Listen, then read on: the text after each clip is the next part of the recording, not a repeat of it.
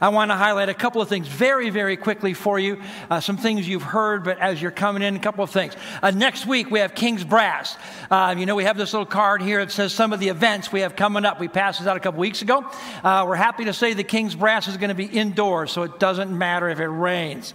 So we're good to go. Next week, if you've got some friends, some family members, some folks that like music, this place will be filled with music. As the King's Brass come, we try to have them here every couple of years. They lead us in worship. The whole service will be theirs, both services. My hope would be that you would bring someone. It's a great introduction to the church. Anyone who loves music and loves the brass. Tim Zimmerman, we've known him for years. He's the leader of that team. We'd love to have you come and be a part of that. When you came in this morning, you got this card that says M25. M25 is our hands-on ministry to helping people eat, to feeding hungry people. This is the shopping list for M25. We collect it next week. I'm going to give you my suggestion. My suggestion is you get done with church, you go to the grocery store and you buy your groceries today. Buy them, put them in your car. Put them where your feet are so that by next week you say, I just got to get these things into the church and get them out of here.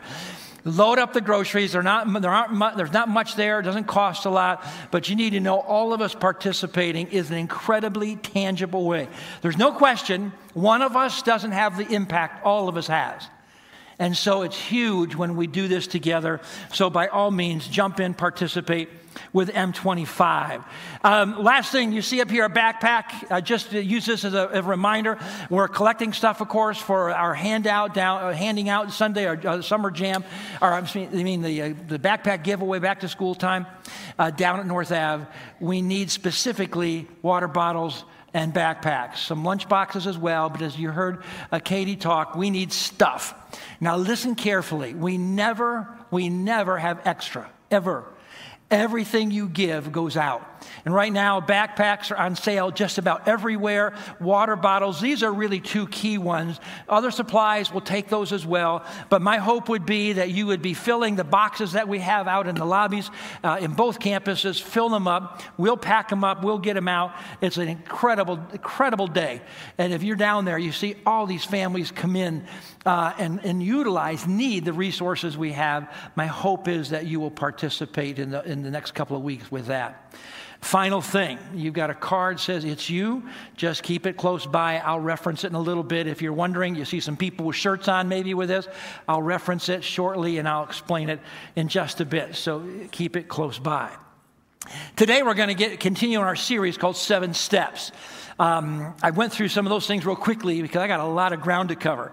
We're in our series called 7 Steps, and it's our plan. It's the plan for Essex Alliance Church going forward. It's our action plan. Now remember, we have a purpose statement, and it's not the purpose statement. It's our action plan. Our purpose statement as a church is really straightforward. We'll help people become followers of Jesus, help more people become followers of Jesus, help people become better followers of Jesus. There's the purpose statement. It's really easy. It's really quite simple. We get it. But purpose is never enough, right? We can go through the purpose statement. We all know the purpose. We all leave. But how does the purpose get done? How does it get fulfilled? That's where the plan of action comes in. And that's what we're talking about. The 7 steps that we're asking everyone in the church to join in. Everyone to participate in. Everyone to say, hey, I've got a part to play, and I'm going to follow the steps. And we're walking through what those steps are. It's the means by which we make the purpose happen and take place. So we've been talking about that, and we're on step number 6. We started it last week. Going to be here for a couple of weeks. Let me read it for you. Put it on the screen. Step number 6. The growing follower of Jesus joins in the community of the other followers of Jesus, serving together based upon their God-given spiritual gifts, their talents, and their interests. We're talking about spiritual gifts. We're talking about taking the next steps and using your talents and your interests. But as we get back into the spiritual gifts part today, I want to highlight one key word from that statement I just read. And the key word might surprise you. It says that the growing follower of Jesus joins. The key word there, joins. That's so critical and so important. The starting place for belonging happens with that word join. I need you to remember that God wants for you, God longs for you to have a sense of fulfillment in your life. God wants for you that you would have a sense of purpose in life. God wants for you that you would have a sense of belonging and a sense of community. God wants all of that for you. He wants you to get up each morning, walk through that day, feeling as if you're part of something bigger than you, feeling as if you belong to a group or a team of people, feeling as if you have the sense of fulfillment that transcends this moment to the next moment and into eternity. God longs for that for you. And the beginning, all of that, the entrance point for belonging actually is the word joining. That's the starting place. The starting place for belonging, the starting place for community starts with you with the word join. Join what? Join in. Join in. Think about it. In every place in our lives, every area where you feel a sense of belonging, a sense of inclusion with other people, you will find at the core of that some kind of commonality. You'll find a cause, you'll find a ministry, you'll find a job, you'll find a mission, you'll find a task, but you'll find something at the center of any relationships where you feel like a belonging to a group of people. You will find at the center of that some kind of cause, some kind of task that you have joined in with. Now, not always do you join on purpose. You might feel a sense of community with some coworkers that it's part of your job. I get that. You might be like me, where you come home and your wife says, "Don't forget Wednesday night you're doing this." And I go, "What happened?" Well, she joined me in. You know how that goes. A spouse will join you in. Volunteer for something. We do that with one another. I'll say to her, "Don't forget we're doing this." When did we say that? Well, we're going to join in. Sometimes it's deliberate. Sometimes someone else joins you in. But if you take the steps, you begin to realize that any sense of belonging you have is usually wrapped around some kind of commonality, some kind of task, something you do together. It's all the part of that joining in. You need to understand right up front, no secrets here. In the next 3 to 4 weeks, I'm going to be inviting you, challenging every person in the church to join in a small group. Come fall, we're going to have about a 4 or 5 week period of time. We're going to ask every adult in the church to be a part of a small group just for 4 weeks or 5 weeks. Very, very concise, very, very decided period of time for you to give it a try. We're going to be asking people next couple weeks to serve. Find places in the church in which to serve, to give of your time. And that's why we're talking about spiritual gifts. We're talking about asking people to join in. And I'll be asking that in these next couple weeks. But specifically, as I'm talking about spiritual gifts and serving, I am going to ask you to serve. But please hear this. Not to serve out of obligation. Not to serve because someone's forcing you. Not to serve out of guilt. I mean, how many of us serve or do things in our lives because someone has made us feel guilty? Not to serve out of guilt. Not to serve just because there's some huge need, though oftentimes need is a good starting place. But every time you've stepped into something just because the need was great, you usually don't stick with it because it's not where you fit. So not just based on need, but asking you to serve in places by your choice, by your choosing. To ask you to serve with power. And to serve with a sense of fulfillment. Asking you to serve in such a ways where you're not burning out because you're weary. And you're not burning up because you're angry. You see what happens when you get put in a ministry that doesn't fit you and you don't like it, guess what you get? You get angry. So we don't want you to burn out. We don't want you to burn up. We want you to serve with absolute joy and a sense of fulfillment. So last week we began talking about spiritual gifts. I want to continue that this morning, where quite honestly I'm going to list some gifts for you today, beginning the process of listing some gifts and defining them for you. If you are a follower of Jesus Christ, we learned this last week, if you've given your life to Jesus, you have at least a spiritual gift. Probably more than one, but at least a spiritual gift. And we're going to walk through those gifts and begin to list them. A couple of things for you real quickly before I start that process. Now I got a lot of ground to cover. There's a lot of gifts, and I got a short time to do it. How many would be willing for me to preach the next hour and a half to 2 hours nonstop just so I can get through many of those gifts? Just raise your hand if you're good with that. God bless the 3 of you that raised your hands. You talk to me later. God's got big gifts for you guys. The rest of you, you're probably just real honest, so I appreciate that. I'll take that. Not going to do that, but I'm going to cover a lot of ground here, so stick with me as we walk through this and hear a couple of things. First of all, very sincerely, I don't have the time to do an exhaustive study on each of the gifts. In fact, I don't think that's necessary. In the New Testament church, they were all serving by their gifts, and guess what? They never had a lecture series on their spiritual gifts. So I don't think we need that, so we're not going to do that. Second thing I want you to know is that for some of you, you're thinking, oh, I wish you'd go deeper on that one. We don't have time to go deeper in each of the gifts. I might also say to you that as we'll go through them, and I'm going to give some definitions, some of you would say, oh, I think I'd define that differently. That's okay. Because we've got room in God's Word to define the gifts a little bit differently, because don't forget, it's how they fit us, and it's how God uses them in us in different ways and different capacities. And as we do that, don't get hung up on definitions or things like that, because remember, God's plan for spiritual gifts was that you'd be empowered to serve Him, and He'll make sure you have the power to do it and you have the ability to do it. Now, let me give you a little warning. Some of you are going to be tempted. Some of you perhaps have already done this. Some of you are going to be tempted to go take a spiritual gifts test. They're out there. You can go on the internet nowadays. It used to be that I had a gift I could pass out. Nowadays, you can go and do a little search, and you can find spiritual gifts tests on the internet where you can take, and you get done, and it will show you kind of where you're leaning in your spiritual gifts. I want to encourage you not to do that, at least not yet. I'll tell you why. A couple of things. First of all, for some of you, it's already a risk preaching on spiritual gifts, because some of you are going to take the approach that says, okay, I'm not serving unless you hit the right gift. So not my gift, not my job, you do it. That's the wrong attitude, because that's a little bit of a risk. And if you take some of these spiritual gifts tests, sometimes what happens for some of us is that we don't do anything until we get this gift and get this act, and this is the one. And then we don't do anything unless it's the one. That's not the way God designed it. That's first thing. So don't go there quite yet. The other part, and I've talked to people through the years that have taken multiple tests, and they come into my office and say, I give up. Which is it? I've taken like 4 different tests. I'm all over the map. And I said, well, maybe don't use the test. Maybe let's just talk to God about it. And then oftentimes, and then I'll say this, often I'll say, so why'd you take so many? Well, because I didn't like the first set. You kind of go, what? Well, look, they said this. I don't want that one. I kept going until I found one. And now I'm confused because I'm not sure which one. So listen, let's not go there. Because quite honestly, if you will be the biggest thing you can do to enable God to unleash your spiritual gift is just be available. Just say, God, I'm just going to serve you. So save the tests for later. They can be helpful, but let's just save that. I'm going to talk about the gifts in categories. Our first category we'll talk about this morning are teaching gifts. Not teaching gifts, but speaking gifts. The first category we'll look at, and we're going to cover quite a bit of ground this morning, will be at a category called speaking gifts. There's only 2 gifts we'll look at here, and then we'll go to that next category. And the first one is a gift that has a lot of confusion today. And the first speaking gift we'll talk about is the gift of prophecy. The gift of prophecy.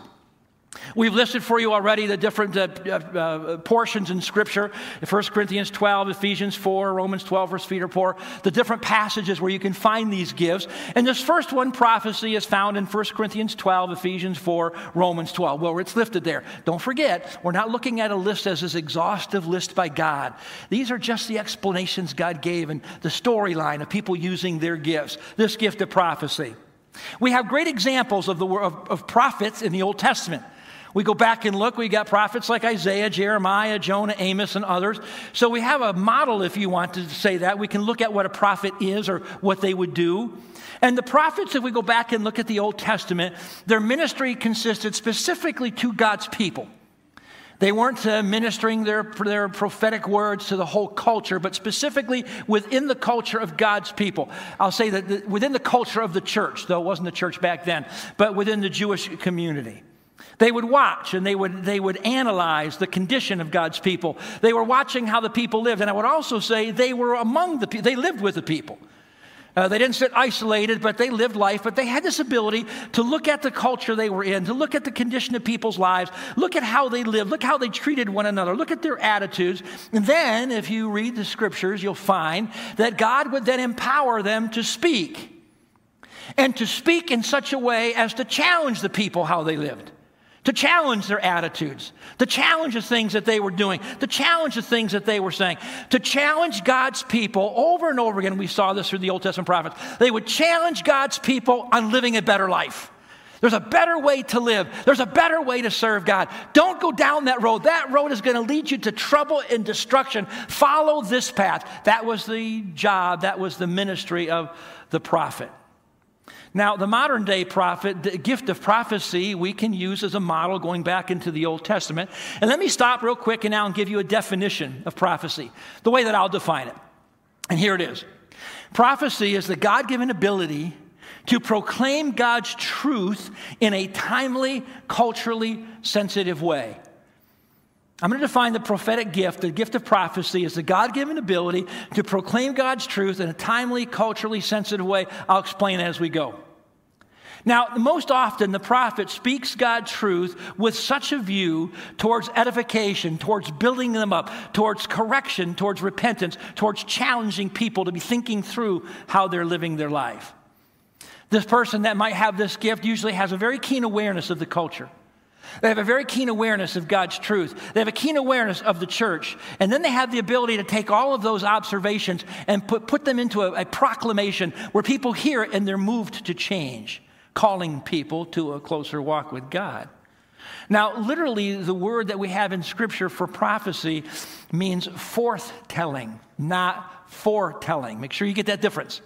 That's where some confusion comes, because people hear that word prophetic and they talk about the foretelling of the future, what's going to happen tomorrow. That's not the definition we have in Scripture. The definition we have is a forthtelling. It's the telling forth of truth, not predicting the future. We're not talking fortune tellers here. We're talking about God-based forthtelling of what God would have us to hear in the moment. The Apostle Paul gives a great description, 1 Corinthians 14. But the one who prophesies speaks to people for their strengthening, for their encouraging, and for their comfort. So what that means is this. It means for us today that in God's church, now catch this, God will always make sure that the church has a conscience.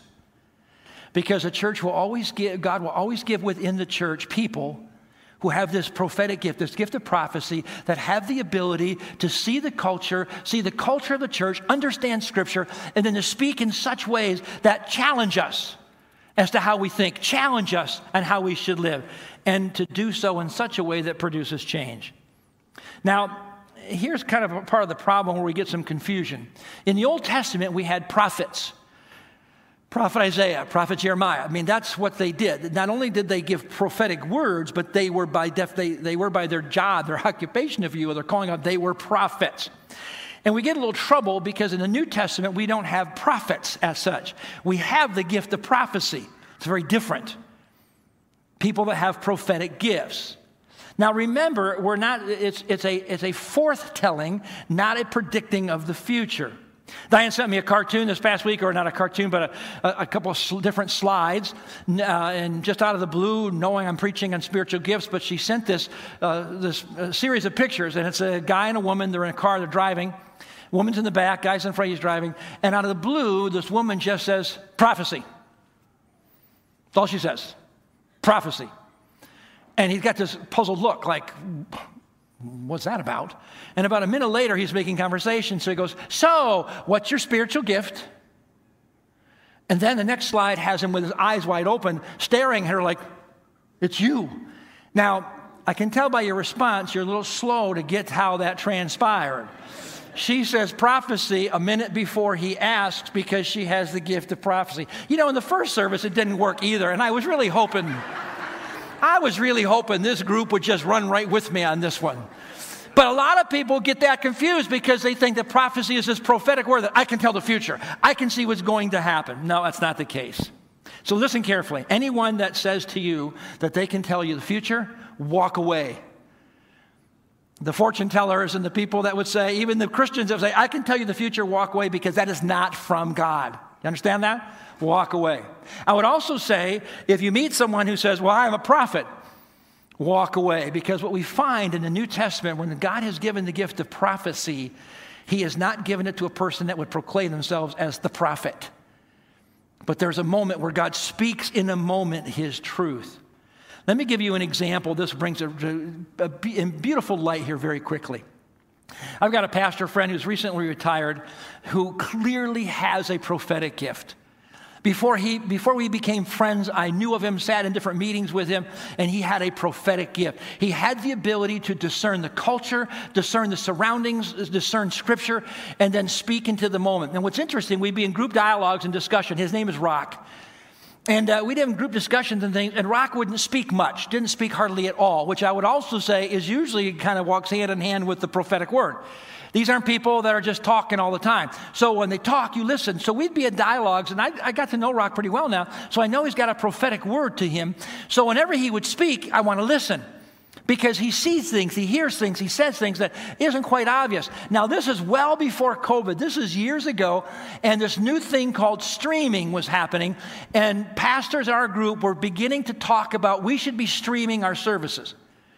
Now, since COVID, everybody and their brother streams a service because we had to do that of necessity, and we see the value of it. But this is before any of that happened, and a couple of guys were talking about, hey, the new thing is streaming. We should be streaming our services. So we're talking about streaming. We're talking about how we can do that. And please know, I can give you the pros and cons of both. We can reach more people. People can see the church before they come. People on vacation, they get to see it. All the values of streaming, I get it. But in the middle of this conversation, Rock speaks, and he says this. He said, clearly there's a new day and new technology that the church can use, and without question, we have to figure out how to utilize this new technology for the advancement of the kingdom. And then he says this, but I'm concerned for the vitality of the church, and I'm concerned for the spiritual health of our churches and our Christians. Here it comes.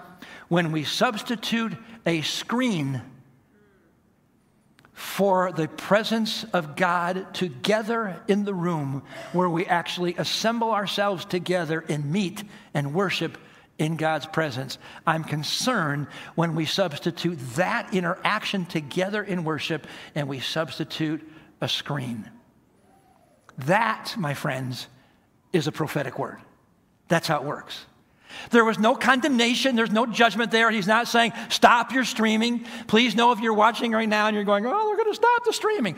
We'll keep streaming, but we are streaming knowing that if you are substituting that screen for this, you're losing out. And that was a prophetic word, that even in that moment, long before that happened, there was a group of about 25 of us, guys that were going down that road, that all of a sudden stopped and said, I hadn't thought about that, but you're right. We need to be very, very careful. That's the gift of prophecy. You might have that ability to speak prophetic words. You might have that sense. When you have a solid grip on God's truth, you have a pretty good grip on God's word. You're active in the life of the church. You have a pretty solid kind of a grip on the culture. And by that, I don't just mean you see the culture is bad. You understand everything in the context of the culture and have the ability in a moment to speak in such a way where people go, oh, I needed to hear that. Maybe that's your gift. Let's talk about the next speaking gift, which is the gift of teaching. The gift of teaching. Found in Romans 12, found in Ephesians 4, this gift of teaching. Now, with teaching, we'll also include preaching. We'll call it one and the same, but teaching or preaching. Let me give you a definition for the teacher. Teaching, the God-empowered ability to understand God's truth and accordingly clearly explain and apply God's truth to the lives of the listeners. That ability to understand God's truth and then accordingly clearly explain and apply God's truth in the lives of the listeners. Let me spend a quick moment on this word understands. It says that the good teacher, the empowered teacher, has the ability to understand God's word. Understanding is really important. You see, a good teacher can only effectively teach if they understand what they're teaching and have some experience to go with it. Now, here's the beauty of God's Holy Spirit. I told you about this last week. Here I am as a young guy beginning to preach. I'm preaching to people who are more advanced than I am in their spiritual walk. They're older than I am. Everyone in the room, when I first started preaching, everyone in the room knew more than I knew.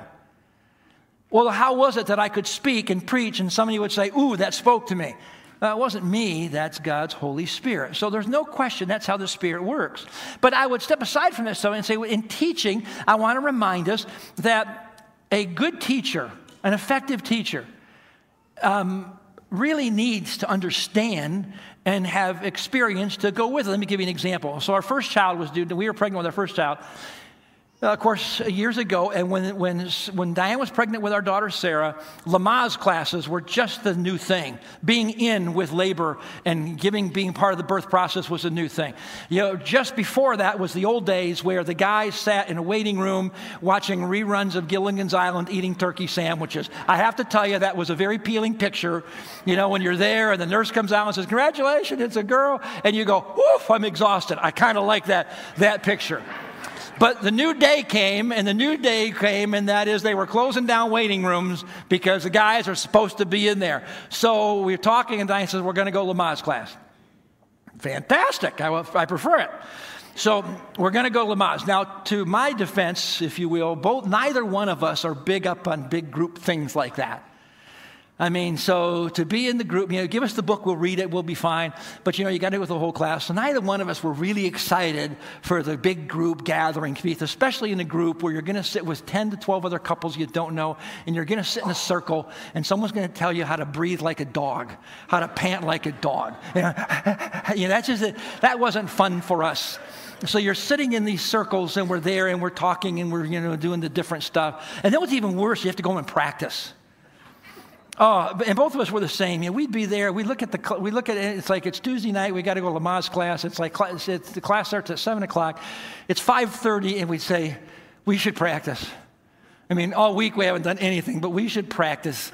So there we are in the living room. We're reading the flyer, and I'm going, "Diane, you gotta, don't tell me how to breathe. I'm just telling you the book says to breathe, And none of us want to do this. But we have this rational thought that says we can either embarrass ourselves here or we go there and sit in the circle and be really embarrassed. So we went through our thing. But here's the deal. So we don't want to be there. We're there the first week, and the very first week, something's not right. And at one point, I look at Diane and I go, "Something's not right here." And she goes, I'm whispering, and she goes, you're not right. And I go, that could be true. But something's not right. We go home, we talk, not right. So we go back the next week, and we're there, and we're about 10 minutes in, and she's sitting in front of me. We're doing our breathing deal. She's sitting in front of me, and I lean into her ear, and I say, "I got it." She goes, "What?" I go, "The instructor. She's never had a baby." She goes, "Stop it." So we go, and about 20 minutes later, she's talking about herself, the instructor for the Lamaze class, and she says, "I've never given birth." I told you! Never give birth. Now, please hear this very, very carefully. She could still teach, but it lacked understanding, and it lacked experience. Now, let's take that on a spiritual level here for just a moment. On a spiritual level, as we look at those pieces, the spiritually gifted teacher, God gives the ability to understand His Word and to experience God's truth in such a way as to then turn around and to be able to pass those truths and pass that understanding along to the listeners. God gives the ability for them to hear God's truth, process, understand it, experience it in such a way that then to the listener, they can relay that, and the listener goes, I see it, I get it. You see, prophecy, now catch this, prophecy speaks into a moment of time and opens the eyes of the people kind of in a startling moment to that which they were blind to. The teacher, over a period of time, systematically just teaches the truth. Prophetic words for the moment, teacher for the long haul. The teacher has that instructional approach that is maybe less confrontational and more nurturing along the way. The prophetic gift has to be quick and urgent because it senses something amiss. God's means of keeping us out of trouble is teaching. God's means for getting us out of trouble is prophetic. Keeping us out is the teaching piece. I was in college, we were doing a fundraiser, and we needed a place for all of us to go as a whole soccer team and work without having to put a lot of effort, time in. And just down from the college, there was a plant called the Green Giant processing plant. Green Giant plant there processed corn, peas, beans, whatever, as the season came, and they were in corn season. And it was a place where you didn't have to apply to work, you just walked in.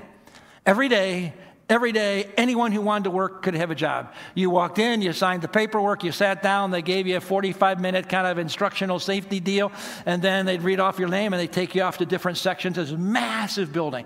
So we all went as a team, we did it.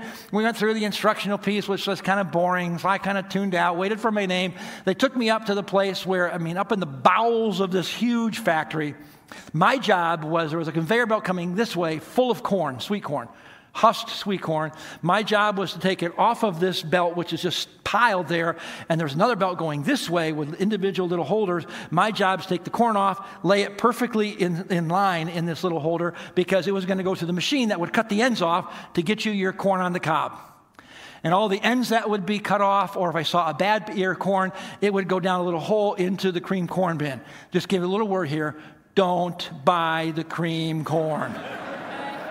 Telling you right now, you like cream corn, you make your own cream corn. Don't buy the cream corn.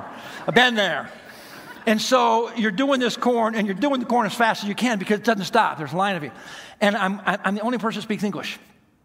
Everyone around me speaks Spanish, and I'm trying to communicate. So you're kind of alone, but you're working as fast as you can because it doesn't stop. The corn doesn't stop. It's like the old Lucy show. Remember the chocolates? It doesn't stop. Well, there's this line. There's these red lines that perfectly light up where the cut's going to be, so make sure your corn is lined up. This is kind of early. I'm dating myself. Early days of laser technology being put to use, and I couldn't figure out where the light was coming from. Because it was just there. And so as I'm working, you're trying to find the thing. And I finally figure out that it's kind of this odd angle. And so when there's a quick break, I go over and I'm bending down to look up at it. And just as I do, this guy next to me grabs my head and pushes my head down and starts screaming at me. And I don't understand what he's saying. I just think I've offended him somehow. So he's shouting at me, and I'm just like, I'm back to my corn.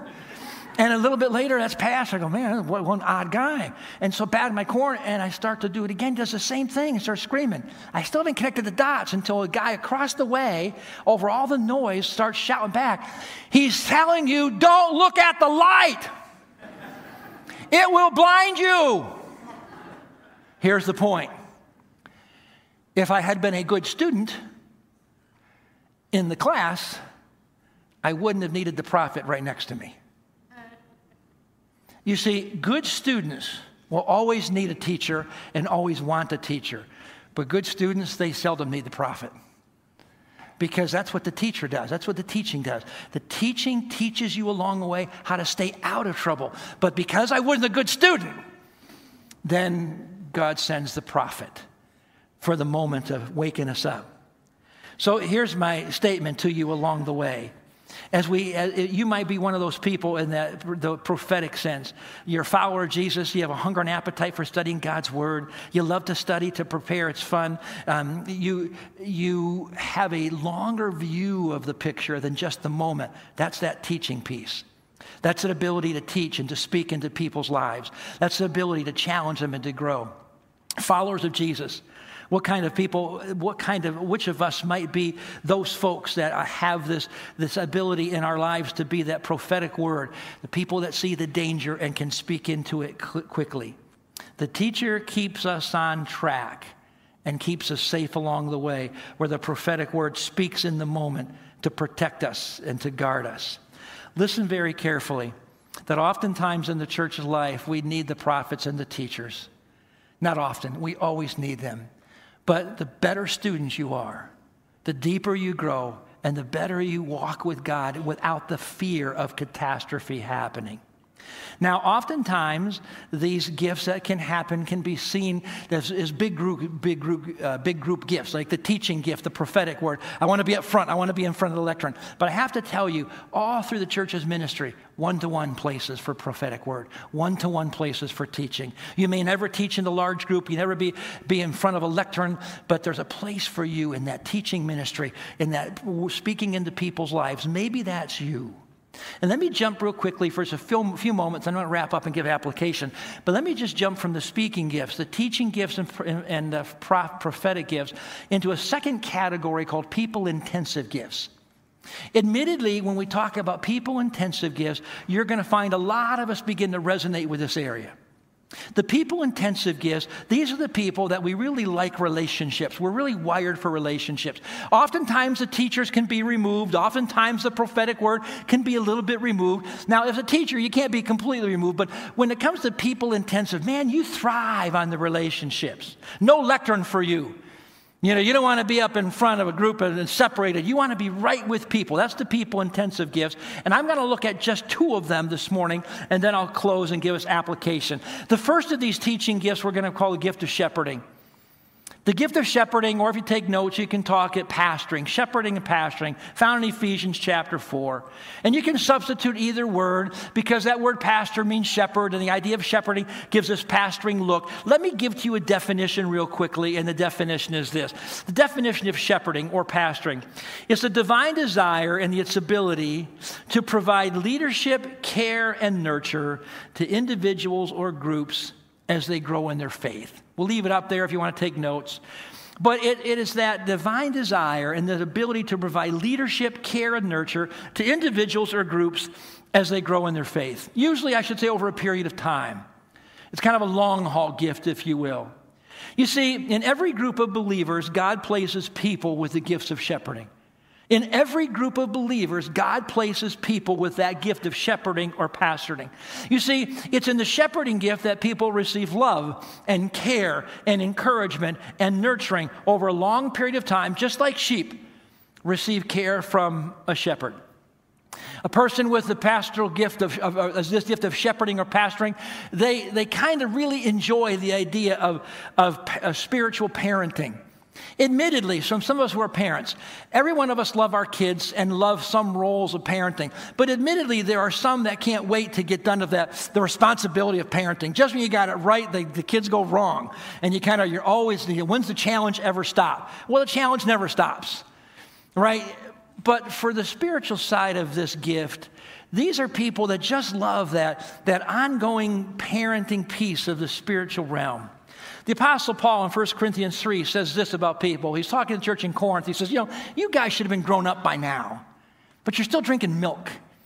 You should be eating solid food, but you're still stuck. And the spiritual parent, they love to be with a group of people. They pray for them. They watch over them. They care for them. They encourage them. They challenge them.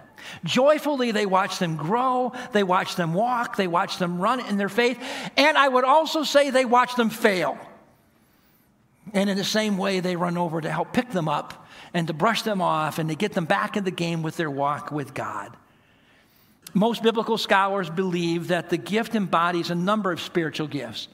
Most students of Scripture would say that this shepherding gift or this pastoring gift is not just a gift, but has this embodiment of teaching, prophecy, wisdom, discernment, compassion, mercy. You can see it. They all fit together. Just like in parenting, they all fit together. This is a gift, just remember, this is a gift, not a person. See, there's the mistake, is that oftentimes we hear a gift of pastoring and you go, oh, it's the pastor's gift. And just so you know, this is a gift. It's not a pastor. It's not a role. This is a gift that God gives. It's the action of pastoring. It's not a noun. It's the action of pastoring. Many of you, perhaps like me, grew up in a smaller church. The church I grew up with a smaller church, a tight little group of people. And in my church growing up, the pastor of the church, he certainly could pastor everyone because it was a smaller group of people. But in a church of our size, the lead pastor can't possibly be the pastor or the shepherd, if you will, to so many people. So some of you think, well, what does that mean? The church is too large? No, that can't be right because we don't even look anything the size as it was in the New Testament when thousands of people came to Jesus every day. So it's not about the church being too big. What it's about is that God's plan works beautifully. And that is that God calls people into the church, and as he calls them into the church, and as the church grows, he empowers and gifts multiple shepherds, multiple pastors within the body. And they don't have to be the professional pastor, if you will. Here's my statement for you. Do you realize that every single ministry in this church, every men's ministry, every women's ministry, every small group, every ministry in the church needs some people with these gifts of shepherding and pastoring? Every group needs someone that will step into that role and say, yeah, that's my area, that's my gift. What kind of people have this gift? People with nurturing kind of instincts. Maybe you're a nurturer. You might have that gift. People that like people. That'd be helpful. That you are relational and you actually like to be around people. Now, if you don't like to be around people, come talk to me because we have some other counseling we have to do for you. But other than that, it needs to be people that are relational in nature. And in that way, maybe you're that type of person. I oftentimes describe this pastoring gift as a tugboat gift, not a speedboat gift. Meaning the kind of role you have is the tugboat that comes alongside and just kind of plods along and keeps steady and keeps people going. As opposed to the speedboat where, hope you're doing all right. Check you on the way back. Nope, this is the person that has that gift, long haul with people, that wants to see them grow, wants to see them develop. Maybe that's you. Let me give you one last gift, and then I'll wrap it up with application. One last gift we'll look at real quick is the gift of evangelism. This doesn't mean looking like Billy Graham. The gift of evangelism doesn't mean that you have the ability to stand up and preach and have thousands come to Jesus. No, it doesn't mean that. Let me give you a definition. The gift of evangelism, it's the God-given desire and ability to effectively communicate the message of Jesus Christ to people who are spiritually unresolved. So make sure that you just read that and drink that in for a minute. The God-given desire and the ability to effectively communicate the message of Jesus Christ to people who are spiritually unresolved. Now remember, every one of us have our responsibility to live out step one we talked about. Every one of us have the responsibility to have multiple relationships of integrity with people. We just love people because they matter to God. We have that. It's every one of our jobs. It's our job to tell the story of Jesus. No one escapes that. But with the person with the gift of evangelism, they see the world differently. He or she sees the world with a whole different view and a whole different perspective. I'm going to say that we see the world with that view because one of my spiritual gifts is evangelism. And so I even define it because I see how it works in my life as I've seen it in others. So I'll say the word we. We view the world differently, admittedly. And just stick with me for a moment. While other people see the world as hopeless, while other people look at the world and see the stuff that's happening and the laws being passed, the things being done, and shake their heads almost with anger towards the world, shaking their head at this cultural acceptance of things and all of those things, they see it almost with an anger what's taking place.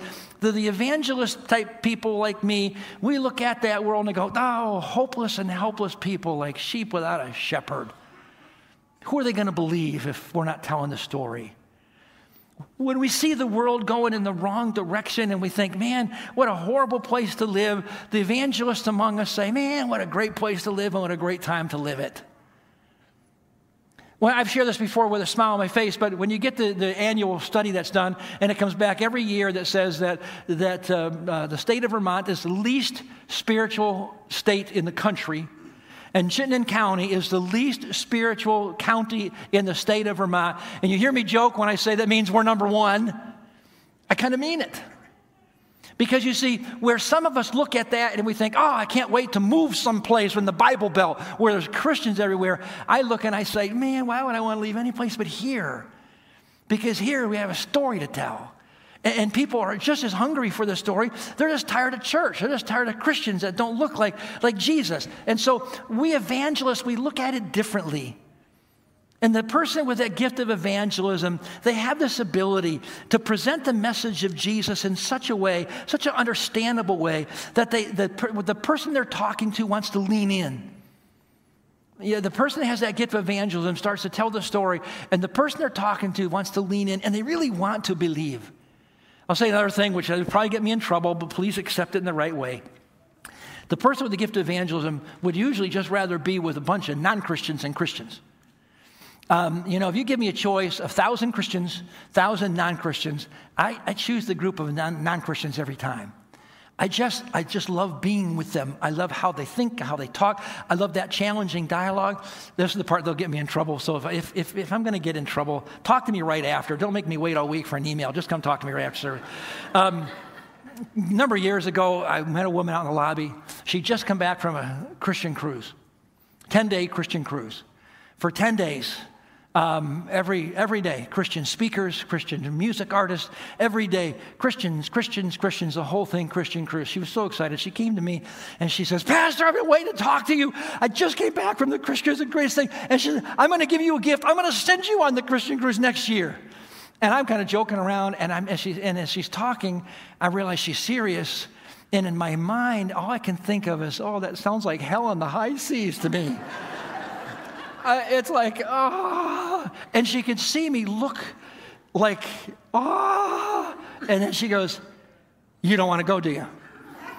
And I'm going, did it show? I said, no, that wouldn't be my place. That would not be my place of comfort. I'd rather be in the cruise just with everybody who doesn't know Jesus, because there's the place to have the dialogue and the discussions. Now, please know if you're booked for a Christian cruise, forgive me and be free. But I'm telling you, that's the evangelist side. We see it a little bit differently. And so when I'm with folks, I begin to think in a different statement, a different way of processing, if you will. And please know that when we talk about evangelists, we're not talking about high-pressure salespeople. Some of you hear that, that's what you think. I was chatting with a woman one time, and she just said, point blank, she said, you're nothing but a used car salesman. So first of all, if you are a used car salesman, she said it, I did not. And I actually took it in a more positive way, because when she said it to me, I said something to this effect. I said, well, thank you. I love the thought that you see me as someone who's trying to convince you to try something that other people have tried, other people have broken it in, other people have found it to be reliable and faithful, and on top of that, it's a good deal. And she just looked at me, because I know that's not how she meant the used car salesman. I said, but that's how I see that. That's not high pressure. Let me end with this. I worked at IBM one summer in college. I got my little department that I was going to work for. I got there and I found there was one guy in that department that was one of these high pressure, take no prisoners, Christian salesmen. That one guy had turned 100 people off to God. They wanted nothing to do with God, nothing to do with Christianity, because he just went at them. Friends, the evangelist has this ability to effectively tell the story of Jesus in such a way that even the person that seemed disinterested wants to lean in and think, I really want to believe. Maybe that's your gift.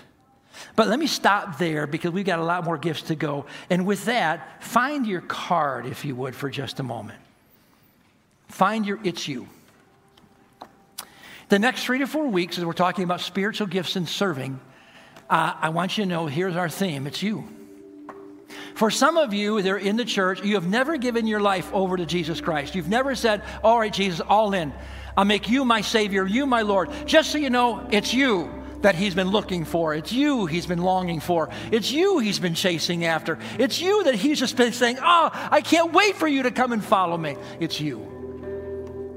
And I would just say, if you've never given your life to Jesus Christ, give your life over to him and discover the joy that happens when you realize that you have a God, the creator of the world, who goes, it's you that I'm in love with. But there's more than that. For those of us who are followers of Jesus, do you know it's you that God has destined to change the world? It's you that God has gifted. It's you that God has empowered.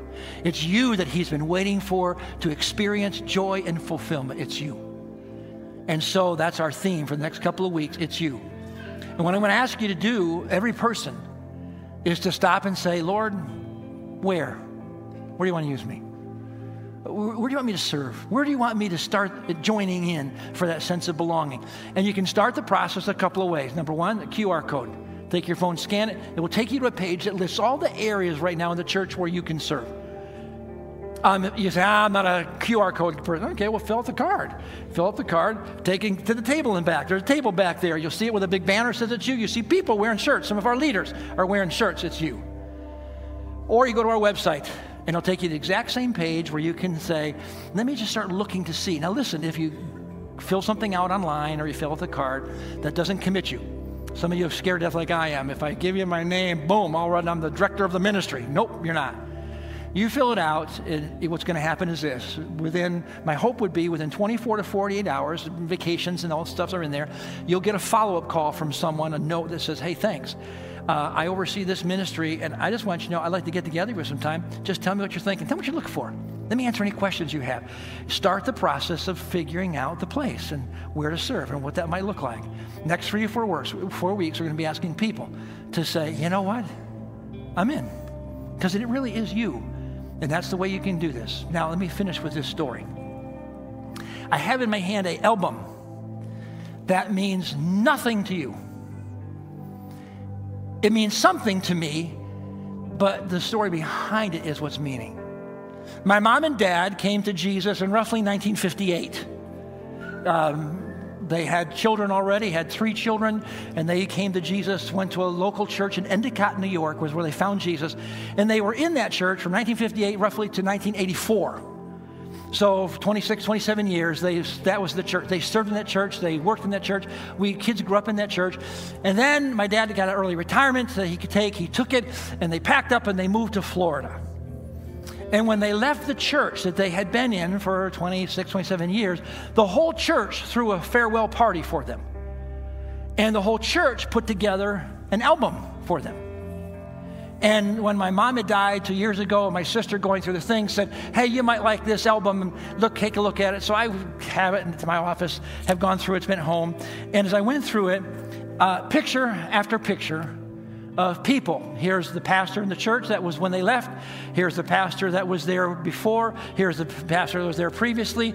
All these people sent pictures and stories about impact of my mom and dad, of their lives, the places they served. And on top of that, all sorts of people that I don't even recognize. Of course, I was gone. But all these people that wrote notes and sent their picture along saying, thank you. Thank you for what you did. Thank you for how you've changed my life and all those things. I'm looking at this and I'm thinking to myself this. Now stick with me. My mom and dad didn't have a college education. My mom and dad weren't strong, gifted leaders. They didn't stand up in front and preach and teach. Nope. You know what they did? In 1958, 59, 60, somewhere in the beginning, you know the only thing they did? They just joined in. They didn't have a spiritual gift test.